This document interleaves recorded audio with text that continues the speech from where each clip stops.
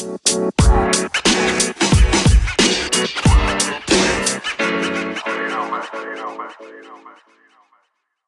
morning, afternoon, or evening, wherever you are in the world. Welcome to D-Man News for 10/4/2019. A semi-daily news that even plants crave and anchors a #1 gaming news podcast. I'm Anthony, and I'll be your host today. With that being said, let's jump into the news. First is from IGN, written by Matt Kim.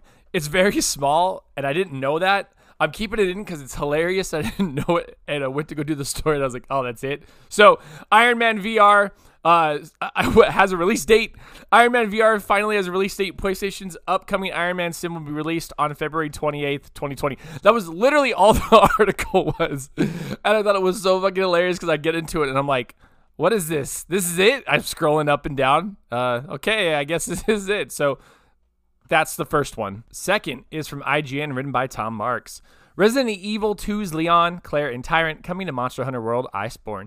A Monster Hunter World Iceborne crossover will add Resident Evil 2 characters next month. Similar to previous events, it appears players will be able to make their hunters look like Leon Kennedy or Claire Redfield, and even dress the handler up as an imposing tyrant.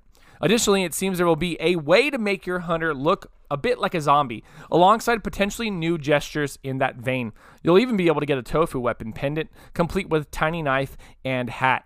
The crossover content will drop this November, but details beyond that haven't been revealed yet. It's like earning these outfits and other cosmetics will be similar to past crossovers, locking them behind special events that earn you tickets that can be used at the smithy. Like Monster Hunter World is doing like some of the wildest stuff. I know Monster Hunter World Iceborne technically at this point, but all of these crossover events to do where you can get these kind of like skins is pretty dope, pretty smart. Third is from IGN and written by Adele Ankers. The Irishman director Martin Scorsese claims Marvel movies are not cinema. Director Martin Scorsese has shared his view on comic book movies, admitting that although he has previously given Marvel movies a chance, in his opinion, they are not cinema. As reported by comicbook.com, the veteran filmmaker recently sat down with Empire magazine for a career-spanning interview, in which he was asked about the superhero genre and the Marvel Cinematic Universe. I don't see them. I tried, but that's not cinema, Scorsese told the publication. Honestly, the closest I can think of them as well made as they are, with actors doing the best they can under the circumstances, is theme parks. It isn't the cinema of human beings trying to convey emotional, psychological experiences to another human being. Bullshit. Hey guys, new news. Old man who's out of touch with with probably 2 or 3 generations makes wild claim as his opinion. And last is from IGN, written by Alicia Judge.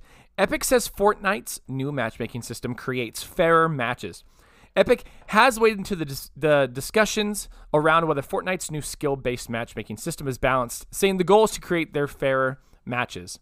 Now, the new matchmaking process disregards what platform you're playing on and instead attempts to drop you in with players of similar skill.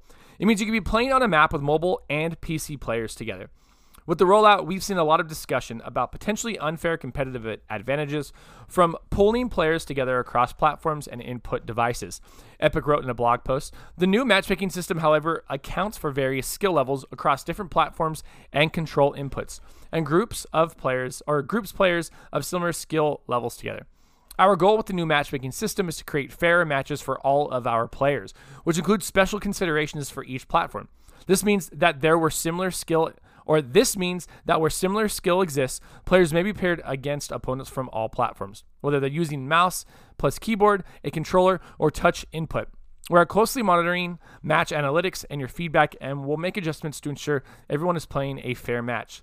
Some fans argued the new system is inherently unfair, since a PC player will have far more responsive controls and better visuals than someone playing on their smartphone. Epic's response emphasizes that it's monitoring matches to ensure skill levels on each platform are carefully weighted.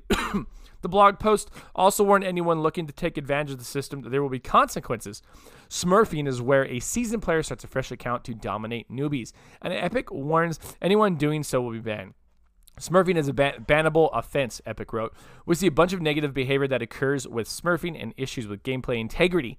If we see consistent reports and perceive that you are negatively impacting other players' experiences, we will take appropriate action. This is actually pretty cool. Like, this isn't a bad thing. I get why they're doing this. So think of it as a funnel. So at the top, it's super wide. You have all these skills, and they're kind of going down, going down, going down. And eventually, I would imagine they do funnel into all PC players because all the pros are playing on PC. So what's the problem here? I haven't played Fortnite in forever, but if I were to get back into it, this would be the time because now I'm being paired with players that are at my skill, at we really suck levels, you know? And that is the news for today. Thank you for listening, and let us know what you think about any of the stories we talked about by sending us a message on Anchor, the podcast app we use to record the show. If you'd like to support the podcast other than listening, please check out our Anchor page at anchor.fm/dadsbeardsnerds, where you can donate to us via the support this podcast button and sign up for a monthly donation of 99 cents, $4.99, or $9.99 per month. Find us on Twitter at dadsbeardsnerds, Twitch at dadsbeardsnerds, Instagram at dadsbeardsnerds podcast, or if you'd like to be part of our ever-growing Discord community, you're going to find that link in our Twitter bio or the show notes for every show that we release. Until next time, I'm Anthony. I look forward to making more content for you.